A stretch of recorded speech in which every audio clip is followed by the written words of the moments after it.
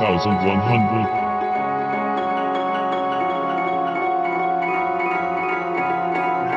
Well, I can't tell you at the time. Can't tell you this time. No, yeah, man. Yeah, I can't tell you about the future. The future. 2100. I've heard people say any job is better than no job. What a crock of unadulterated dog shit that is. The opposite is true. No job is better than any job. Americans feel so stressed to prove how busy and hardworking they are. Not me. Fuck work. Fuck it to death. I barely want to be alive, so the idea that I would want to go and just help some random company is ludicrous. Work is something we're all forced to do here in late-stage capitalism land. It's a fact that you need to eat as a human, and in order to feed yourself, you need money, and to get money, you need to work. This is how humans have set up society, and if you're someone that prides yourself on how hard you work, you're a sucker and you're a rube. You give as much as you can get.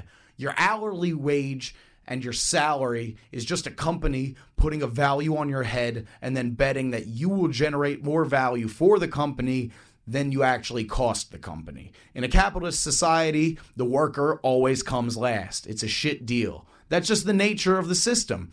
It wouldn't make sense for a company to employ someone who actively loses them money. If the goal is to increase profits, a company wants to pay its employees as little as possible to keep labor costs low.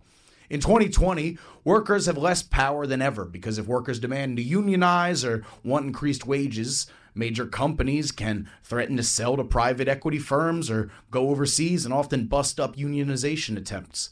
There's also that work culture issue. The work culture in America is psychotic and it's baked into who we are. Even I get caught up in it sometimes. We all want to prove that we're not lazy and that we're trying. The economic anxiety caused by wage stagnation has made the job market cutthroat and made everybody crazy.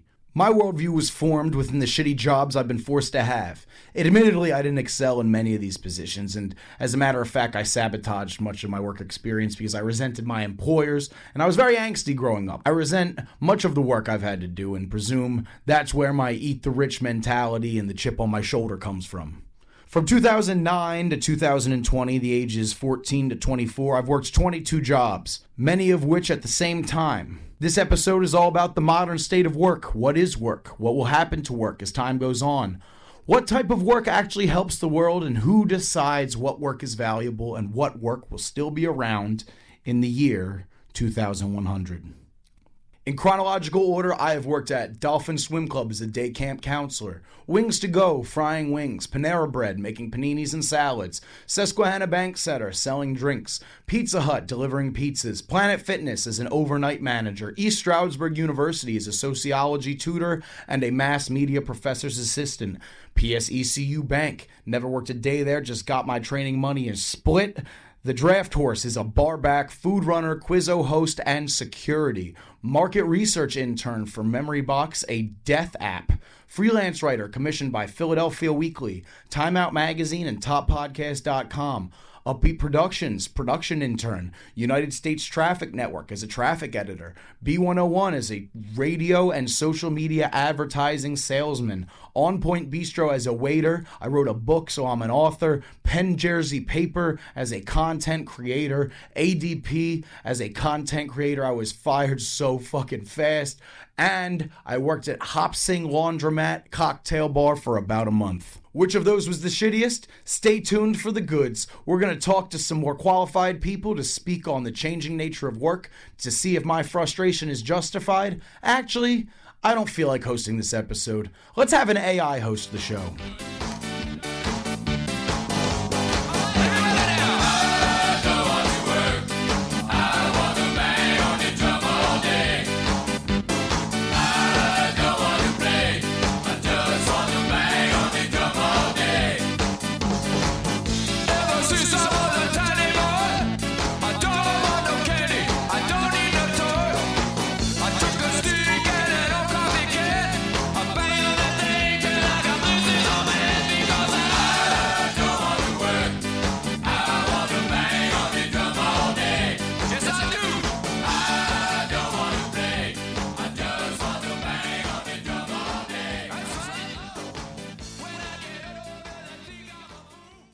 Hello.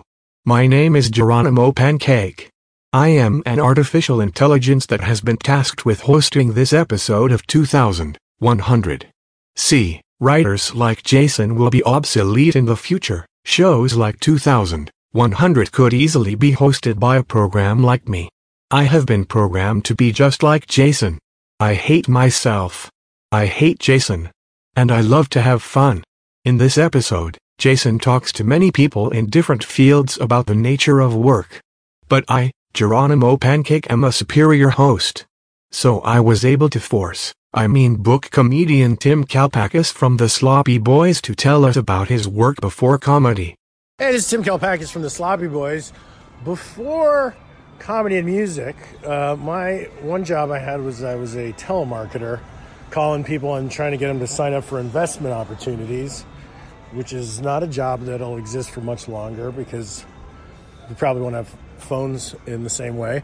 But it sucked. It was the worst job. And the one time, everybody that worked there was really sad because it was a terrible job. And then one of my coworkers one time, after a day of working, waved me over to her car. And she was like a middle-aged lady. And she's like, "Hey, Tim, could you help me out?" I was like, "Yeah, sure. What do you need?" She's like, "Could you just blow into this thing?" And it was a breathalyzer in her, the ignition of her car that had been installed because she had too many DUIs, and she wanted me to blow into her car so that she could drive home, meaning that she was too drunk to blow into her own car. She didn't seem drunk at all, but I guess that's what was going on at the telemarketing place, is being really drunk. So that was sad job. Didn't like it. Bad time in my life. Bye. I am off to a strong start. I hate myself. Many people forget about the shitty and difficult jobs people have. Before we speak to someone with a cool job, I would like to share this bit of audio from Jason Peters at the Girard Avenue Street Festival, where he was interviewing strangers. All right, so what's your name? Samara Inez Hayward. Where are you from? How you can say your age range? I know people don't. I'm 47. Okay. I'm from Philly. Okay, so do you have a job right now? No. What was your last job? Well, for the last 9 years, I was incarcerated. What? I was incarcerated for 9 years, only been home for 2. Oh, okay. So what is the hardest part about finding work as someone who is formerly incarcerated?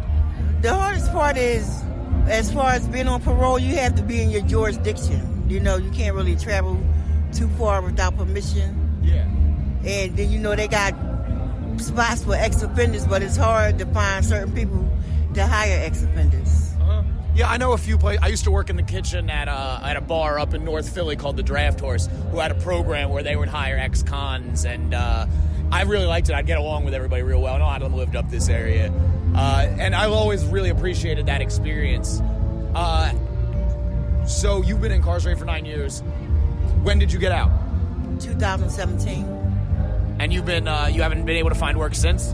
I had one job that was at R&R Downey, down Stanton Road somewhere.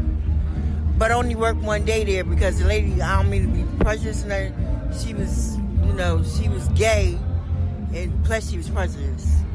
She was prejudiced against you? She's prejudiced against black people. Oh, shit. Have you dealt with a lot of that in your life? No. No, you haven't? No.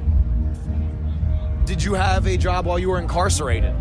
I did maintenance work and janitorial work while I was incarcerated. What is the workflow like when you're incarcerated? That's pretty interesting. I've never considered that. They have automotive, they have maintenance, they have janitorial work, they have dog training. Weren't you guys paid, aren't people paid like cents on the dollar? I was getting paid 42 cents an hour. Do you think that's fair? I made like $80, $90 a month. Besides what your family send you and stuff like that. And was that enough to like stay comfortable in prison? It was enough to get what I needed as far as to take care of myself. As far as buying commissary, sneakers, hygiene products, and food. You just have to budget your money. If you could work any job in the world, what would it be? Housekeeping. You could get that. You could get that. That's what I like, housekeeping. You got to stay positive. You could be a housekeeper. That's an accomplishable goal. That's what I like. What do you think the steps towards becoming a housekeeper are? You have to be trustworthy. How do you think you could help prove to people that you're trustworthy? You seem nice.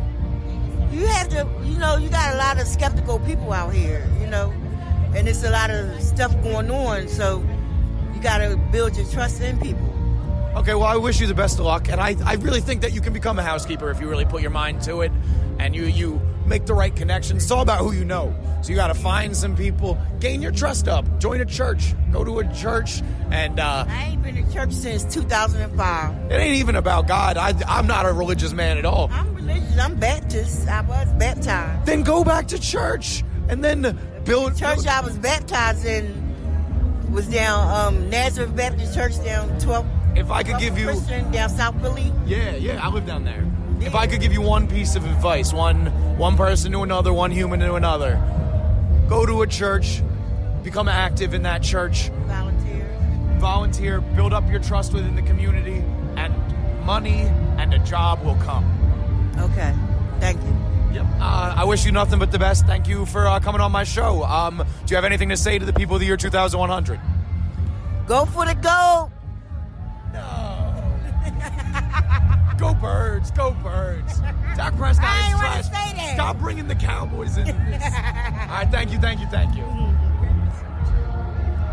no lollipops over here? We got these, the ring pops. Modern slavery exists in America's prison system. I hate existing.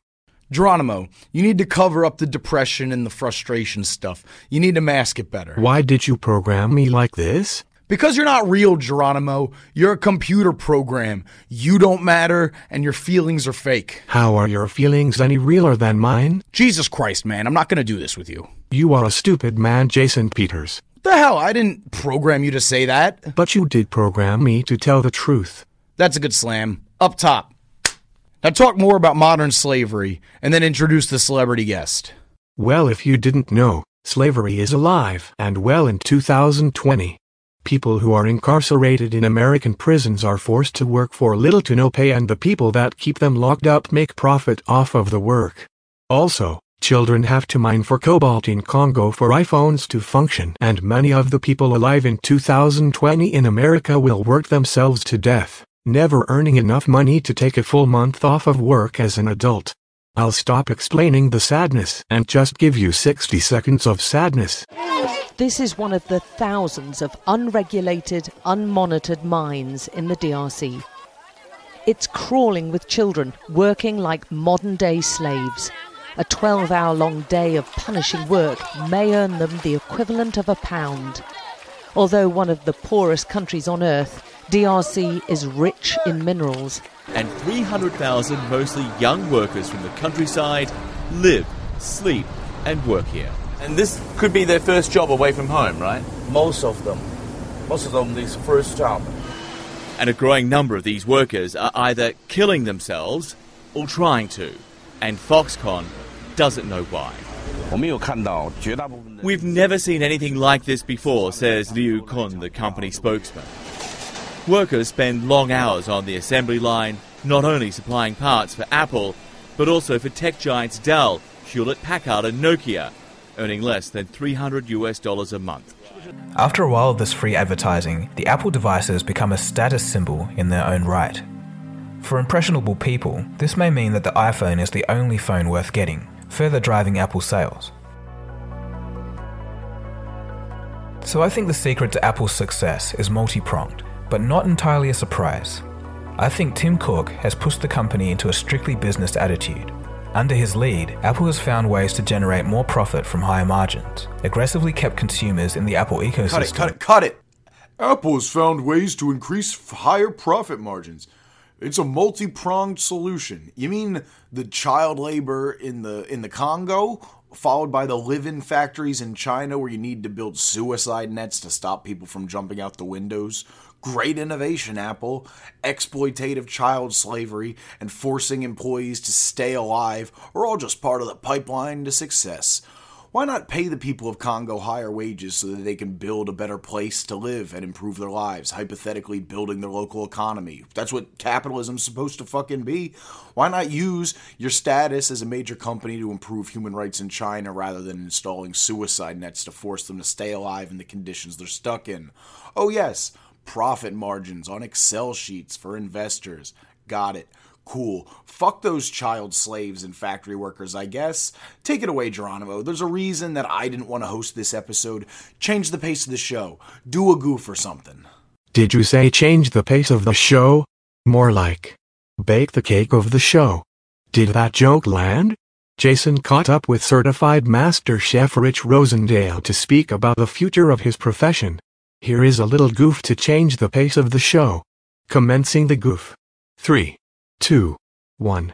I mean, it's crazy. We finish each other's sandwiches. That's what I was gonna say. I've never met someone who thinks so much like me. Jinx again. Our mental synchronization Can have but one explanation.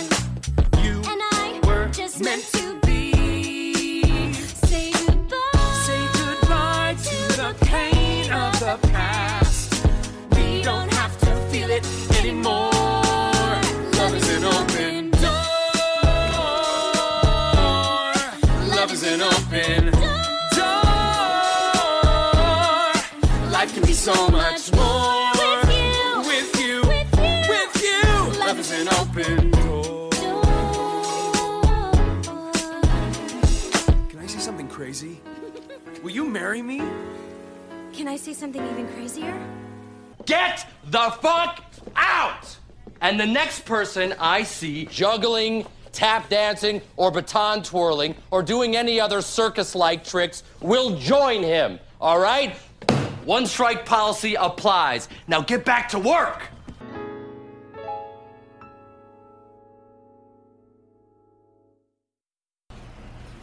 So we were just talking about the nature of like your job. And how being a chef has changed so much because you have so much more free enterprise, so many more options with the internet.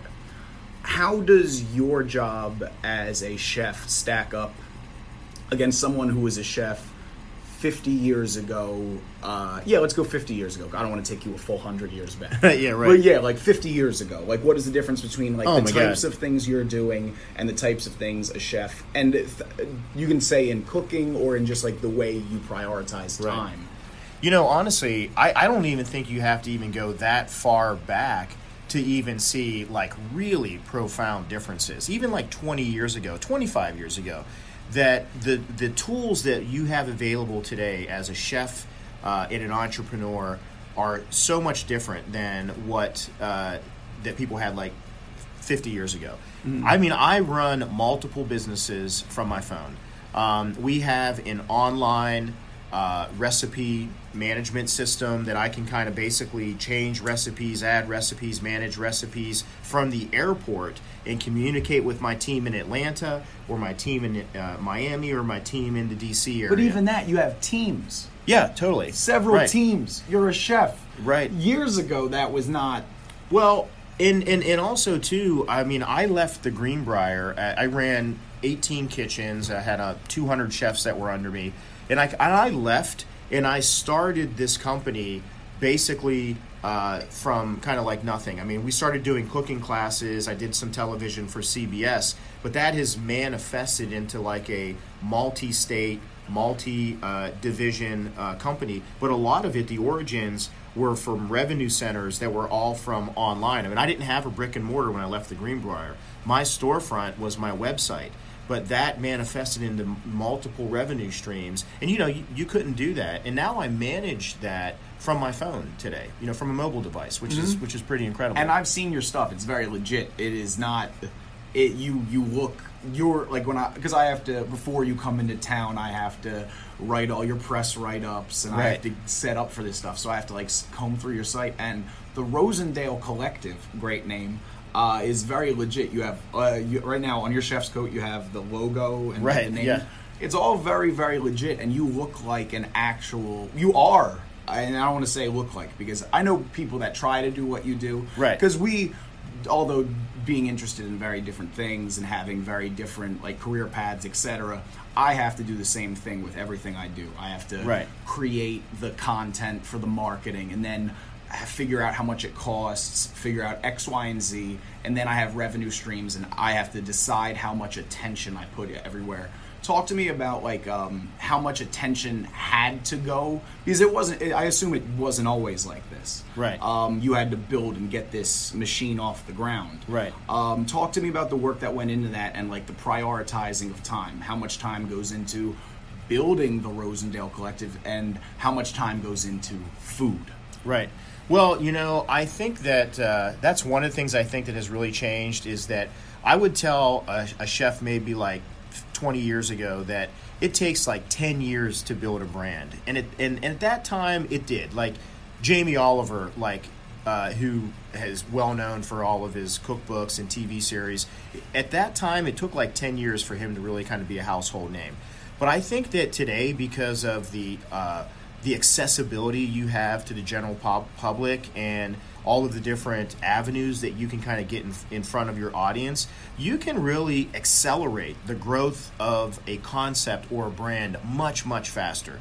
Now, what's different is that the you can go more direct to your audience. So my audience that comes to my restaurant at Roots is very different. It's a different customer than the people that are coming to Atlanta and doing parties, and the customers that are coming to our cooking classes are also a different customer. Yeah, they're all different people. What I like is that I can go in and organize those marketing campaigns with my teams, and they're off marketing to whoever the audience is for that particular division of our company, because we have restaurant and market, we have an events division, we have online e-commerce, and we got a lot of different things. So those all require different marketing initiatives.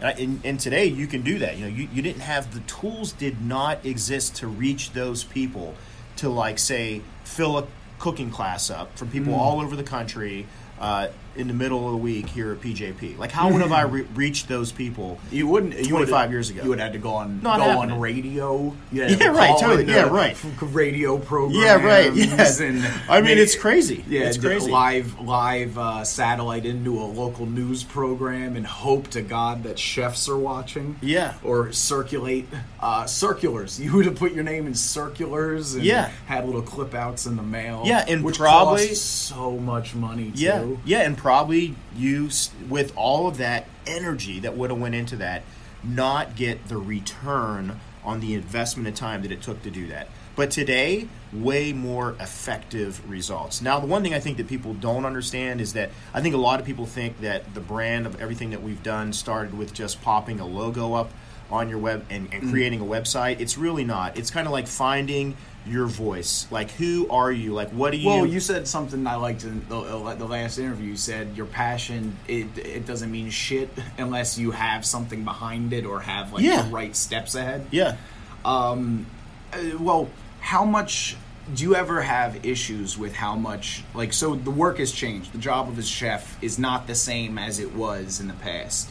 And now you're doing so much more. You have a whole company underneath you. Do you ever worry about how much time is not going towards like food and is going towards marketing, or do you still get your full wealth of food time? You know, ironically, as the different things that we're doing right now, I actually cook a lot more than I did when I was the executive chef at the Greenbrier, because when you're in a big corporate entity like a place like that, the job gets so big that each year you kind of drift a little further from the stove. Yeah, like you become a writer, and then you become an editor, and you're writing less. Now soon, and you're like, you're running the newspaper, and you don't write at all. You just watch people write. And that's exactly the same kind of evolution in our craft. And I kind of just got to the point where I said, well, I'm not going to let this happen. And I kind of just said, I'm going to pivot, and I'm going to make a change, and this is the direction we're going to go now.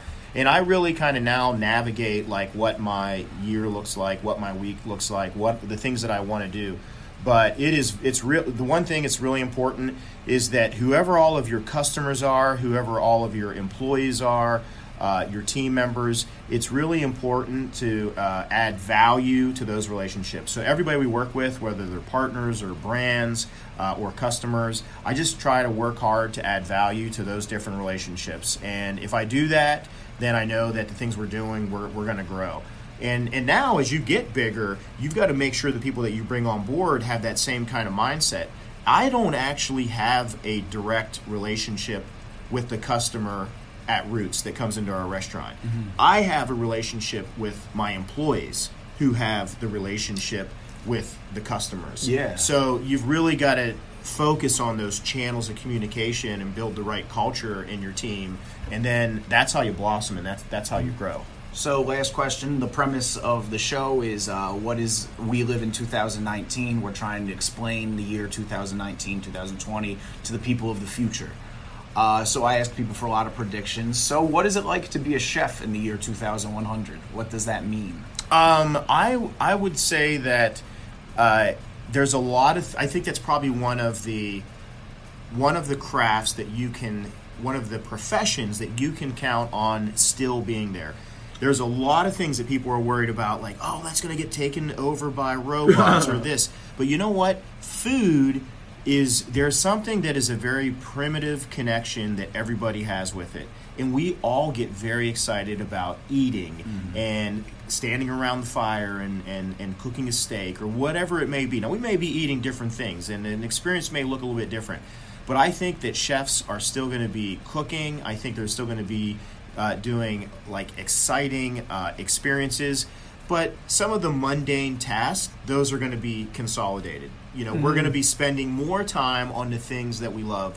And I think that it's going to be... Why would you ever chop an onion if you could put an onion in a thing and it'll perfectly chop it? Right, totally. And you can program it, perfect chop every time. Like stuff like that, I could assume. Because I think the big thing that would hold people back is, are people still eating? But I think they are. I think they will. That's why I say that there's something that is different with this profession, because it's connected to a very primitive need and an emotional connection, and that is the love for food. Like, we get excited.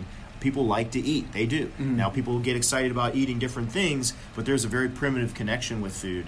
And I tell everybody, a lot of chefs especially, that if you think about your day and your time as a dollar bill, it's an equity. And where are you going to spend every day? Where are you going to spend that dollar bill? Because people spend it carelessly on stupid stuff. Like, as a chef, I want to spend it on the stuff that I enjoy doing, cooking the things that I want to cook. And I think that in a more efficient kitchen, we'll be able to do that. We won't have. I really don't want to really chop onions. You know, I want to make the soup, and I want to eat, and I want to do the fun stuff. I want to baste the meat. Those are the things that I want to do. I mean, that's the fun part. So yeah, I think it'll be a better place and a better time to be a chef. All right. Well, thank you.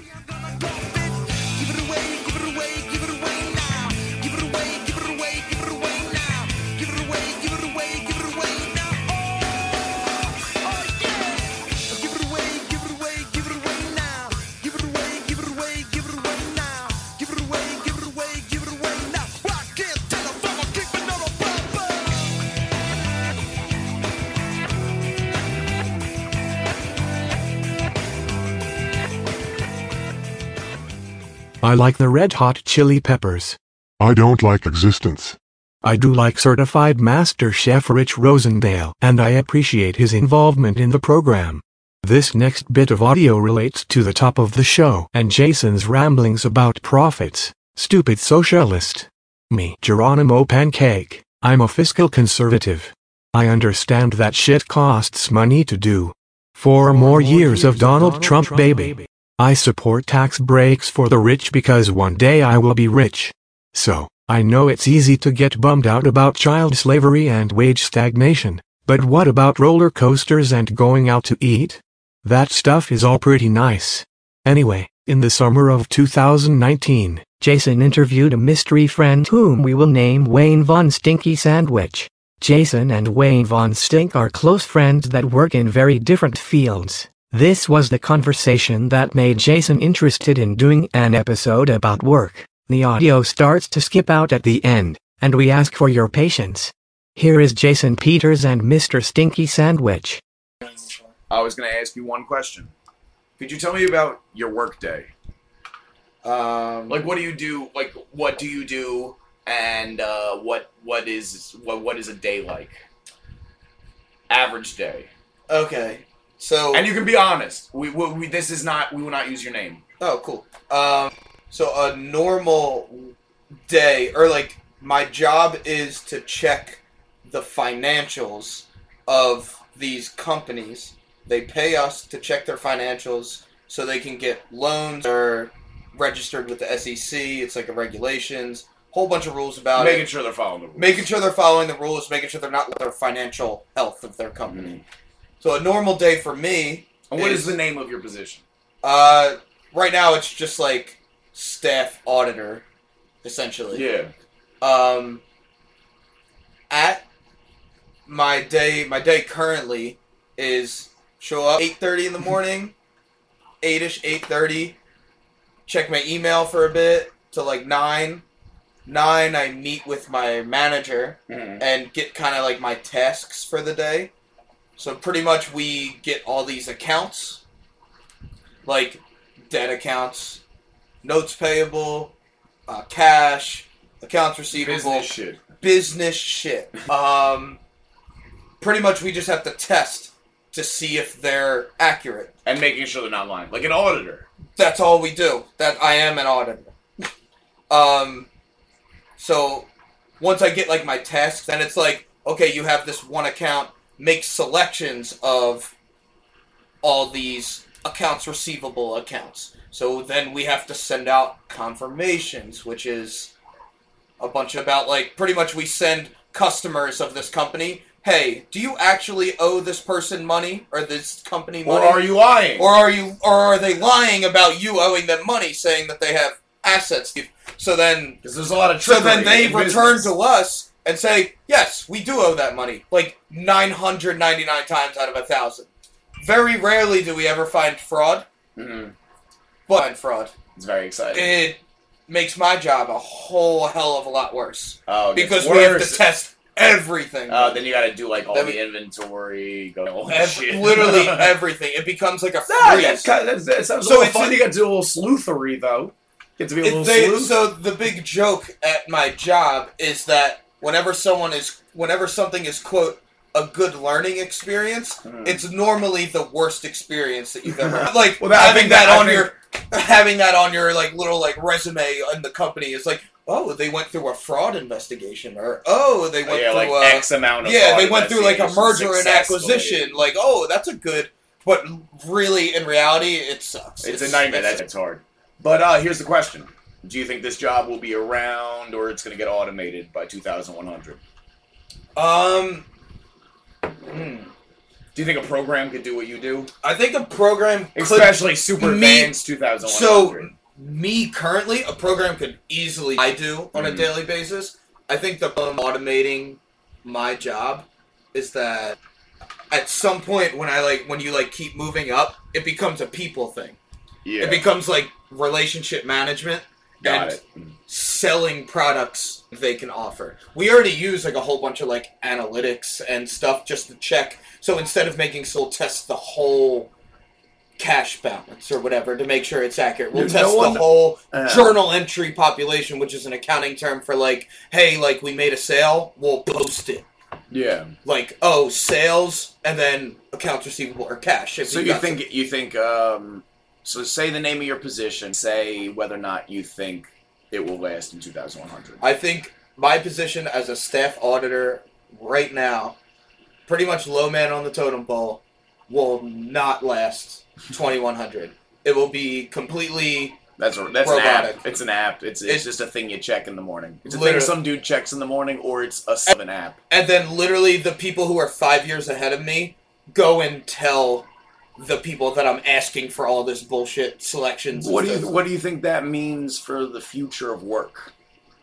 Like if because you went to a good college, you're a smart job that is difficult, and your job's going to get phased. Your current job you have is going to get phased out. Now imagine how many people have it worse off than you, and they're getting like truck drivers, just all those jobs that are automatically just basically going to get wiped out. What do you think the future of work is in the year 2100? If you don't, so the future of work, I think, if you don't need to think in your job too hard, like, there's some sort of judgment in my job, it'll stick around, probably it'll be one of the ones to get automated, but if you don't need to think more than, like if an hour, critical thinking, like, if you don't need to try to problem solve throughout the day, you're gone first. Your job is gone. And that jobs aren't existing in 2100. Like, I mean, like, you can't, I mean, McDonald's or like yeah, well, like if you're in the UK, you don't talk to a person your whole experience. You it's can, like Wawa. You can touch 2 buttons and literally in 2 minutes your burger will come out right away. Like it, like there are eliminating jobs in that way, and which is like the worst part of business is having the lowest level employees. Like the hardest part, and like so my position, I get to look at the books of all like these gigantic like most their biggest problem is like workers' comp for, like, people in factories and stuff like that. Like, they don't want to deal with the lowest level. So it's easy. Which is, like... Yeah, it's fucked up. It's fucked up when it's like, oh, bad guy corporations, but also it's against their intentions it's how, to be but profitable. that's how the world it is. That's if profit is the motive, they value... then profit is more important at that. Yeah, I'd rather cut these people off. People lose their hand at my expense, and I have to pay for the rest of their life. And I know and stuff like that happens, but it's like... Yeah. Like, what are you going to do? That's fucked up. It's also fucked up, because profits drive everything. World works, because that's the only way to kind of keep the world working. That's the only reason. People will try to automate every single position if the cost of automating it is way better than having anybody do it. Do you think it will have negative repercussions or positive? What do you think? Do you think the world will be a base in 2100 work-wise with like automation and probably higher work-wise from a people perspective? From a person. From a person. What do you think? Like the automation is good for people or worse for people? And you can think of it through the lens through work. I think it's good. I think it's good for customers. It's not good for people who want to try to work. People coming out of college. So it's need good. To be it's hashtag consumers, not good for people. Yeah. So it's like the consumers that are going to be buying aren't going to have the money because they don't have the money, the dumbed down jobs that would pay for normal things. Yeah, but that's all I wanted to ask. This is I had the idea to do a work episode on the way down here. Thank you for coming on the show, Mr. Wayne Von Stinky Sandwich. This is the type of perspective that is valuable in a work context. Maximizing profits is the point of work in the American economic system. As a proud member of the Republican Party, I support this. This is the system that built great companies like Facebook, Sallie Mae, Verizon, Aetna, Comcast, Monsanto, and Purdue Pharma. Companies that everyone loves. Every month when I pay my bills to the only cable provider available in my area, or to a hospital that charges me $50 per Advil, or to a student loan provider with an absurd interest rate, I know I am living the American dream. Less political. Change the topic. Change the pace. I will not be silenced. Shut up. Make America great again. Suck my artificial nuts, Jason. Are you gonna make me come back in the room? You gravy boat sucking bitch. Jesus fucking Christ. Engage recalibration sequence 50002. Recalibrating. 3, 2, 1. What creature is smarter than a talking parrot? A spelling bee. Joke landed. My final guest for this episode on Work is a talented comedian, host, and writer named Andrea Lopez. She was on NBC's Bring the Funny, and I recommend that you follow her on Instagram at Andrea Lopez Comedy. She is here talking about her work experience in the gig economy. I have worked many different jobs. Some jobs were just to pay the bills, but, I've been a production assistant at a news station. I've worked as a radio personality at a small local station in a very, very small town. I have actually been a Lyft driver. I have been an audio and video editor at a podcast studio. I currently freelance at BuzzFeed, and I co-host a pop culture podcast. And I do have a funny Lyft story that comes to mind. I once thought I was a drug mule. I thought I was seriously carrying a package of drugs to and from, locations. This guy came out of a building and he was like, I'm not getting in the car, but I need you to deliver this package to this specified location. And because I was kind of new to Lyft, I already accepted the ride and I didn't want to cancel it because I would get penalized. So I ended up getting to the destination and a woman comes running out to the car and she tells me that she's been very sick and she had to take off work and she left her computer charger at work and she was working from home and her boss was packaging up the charger and that was what I was delivering to her. So needless to say, it wasn't illegal. I was not delivering drugs, but I was definitely scared a little bit. Like when they first put the package in the car, that was a little weird for me. The future of work. I think there's definitely going to be an increase in entrepreneurs in the future. I also see more people finding a way to work remotely or working right from home. And I think like the blogging and website building business has taken off and it allows for a flexible schedule, way more time to spend with families. So that's where I see it going. I think people are getting really creative with ways to make money from home or ways to make money from not actually going to work from a 9-to-5 job. So I'll be interested to see what people come up with.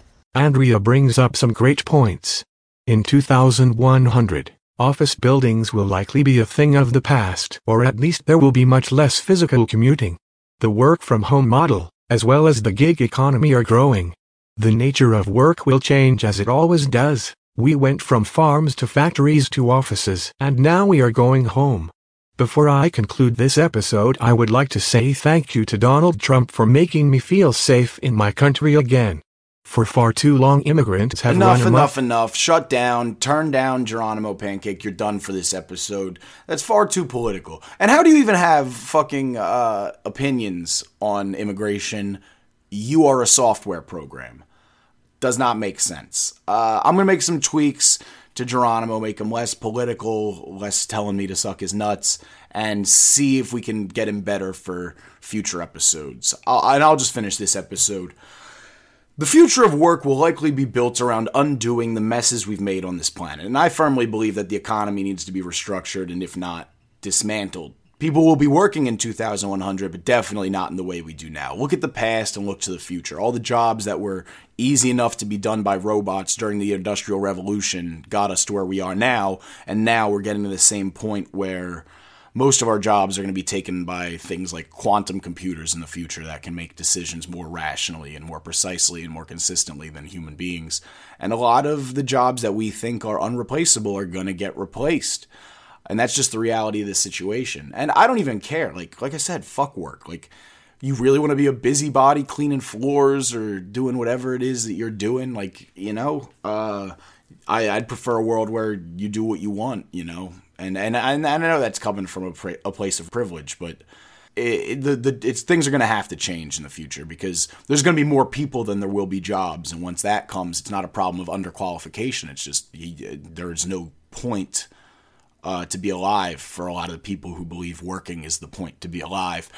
And that's going to be a lot more fundamental to change than I think we think. I think the work culture is something that gets taken for granted in this country especially, but throughout the world. Like the idea that you have to do work every day is something that's going to change. Like the world doesn't stop on Saturday when you don't go into work, you know. The world goes on, life goes on, the world keeps turning, and like I said, the world doesn't stop when companies go bankrupt. It keeps churning. People are going to keep making butter, you know. But that's it. Hang around for after the end of the episode. I felt like this episode was a little light, a little heavy. So after the end credits, I'm just going to share some stories from shitty jobs I've worked. Funny stories from shitty jobs I've worked. And I had to narrow it down from a list of 10 to my top 3. So here's what I'll say. I'd be lying if I didn't say that shared experience at shitty jobs didn't give me some of my best friends. My ex-girlfriend is someone I used to work with. In college, I lived with a friend that I made at Panera Bread. And I've made dozens of friends and acquaintances just from the time spent on the clock. Whether it's my Panera Bread family, the Draft Horse fam, or the United States Traffic Network overnight gang, misery loves company. Those moments were genuine and sincere, and that's how I got to know a lot of people and how people got to know me. People are resilient and will always find ways to have fun when things are hard. Thank you, and happy 2100. Work, work, work, work, work, work. You see me heavy work, work, work, work, work, work. You see me do me dirt, dirt, dirt, dirt, dirt, dirt. That's how me better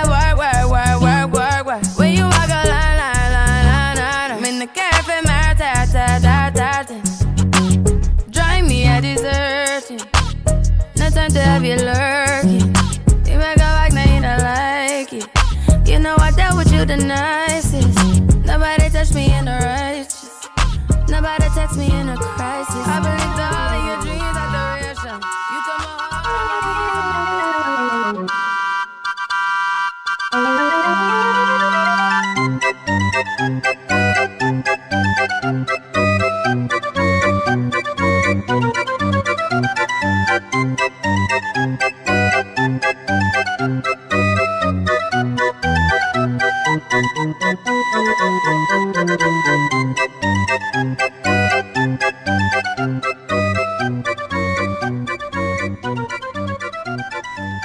Alright, so to end the episode, I'm going to tell some work stories of things bad things, I guess, that happened to me at work, because I understand the dynamic.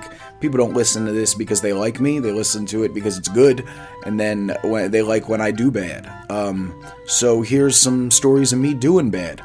When I worked at Panera Bread, and I was like 17, 16, 18 years old, I would hide in the bathroom a lot to avoid doing work, because, you don't want to make sandwiches all the time. So I'm hiding in the bathroom, I'm sitting there, I'm taking a fake poop, and 3 people come into the bathroom, and I recognized one of them. They were about the same age as me, as this kid, Matt Katowski. If you're listening, eat my dick. Him and 2 other kids came into the bathroom, and they were really like rambunctious, ruffling around. And I was a bad kid, so I knew what they were doing. But they had bleach, and they decided that one of them was going to bleach their hair blonde in the Panera Bread bathroom. So 2 of them stood guard at the door to not let anyone in. One of them dyed their own hair in the sink at the Panera Bread, and then I was sitting on the toilet. And they had their fun. It took forever. I didn't want to leave the stall. I think they could tell that, I didn't want to... It was weird. I was sitting in there pooping. They come in there, they're rabble-rousing, talking about all this bad stuff they're doing, and then bleaching their hair blonde in the sink. I'm an employee of this establishment, but I don't care, I just don't want to get hurt or, beat up in the bathroom or anything. But, inevitably, so after they do all this, they're in there for 5 minutes... one of the kids takes a trash can, the bathroom trash can, and throws it over the stall at me while I'm pooping. So then I'm sitting there with my pants down, covered in trash, and they're all laughing, having a great time. And then I still got to finish my shift at Panera Bread. And a less funny one, I used to have to drive, so I would go to work in college at the Draft Horse from it was a bar from 4 p.m. to 3 a.m., do an 11-hour shift, get in my car, drive 45 minutes to Malvern to work at the United States Traffic Network from 4 a.m. to noon, and then I'd go to college classes after that from noon to 4, and then I'd go to bed. And then the last story comes after this loud carnival music.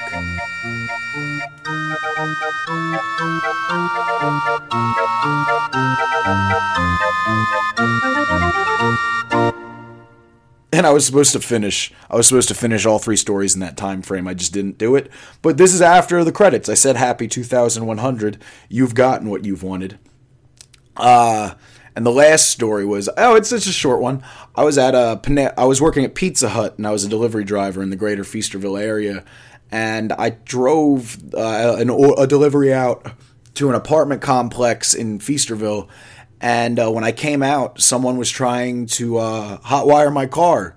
I had accidentally left the door unlocked, and some asshole was trying to hotwire my car, and I had to hit him with the car door and kick him in the head and leave him in the parking lot and drive away because I was 18 and someone was trying to steal my car. So it's not my fucking problem what happens to a guy after you kick him in the head. All right. Well, now that I've just admitted to assault, thanks for listening. Follow me on fucking Twitter, I guess, at jpeters2100, also on Instagram, and then check out my website, jasonadjacent.com. I don't sleep. Fuck a bed, fuck a spread, fuck a sheet. Fuck a Zanny, get me out of rolling weed. Speed ballin' off the cocaine and codeine. Chinchilla carpet, got her walking on her knees. I don't sleep and I'm still living on my dreams. Kill you in your sleeping, now you can't get out your dreams. Notorious B.I.G. said it was all a dream. I'm rapping MOB the mob, I got ties. In the back of my head, under my locks, I got eyes.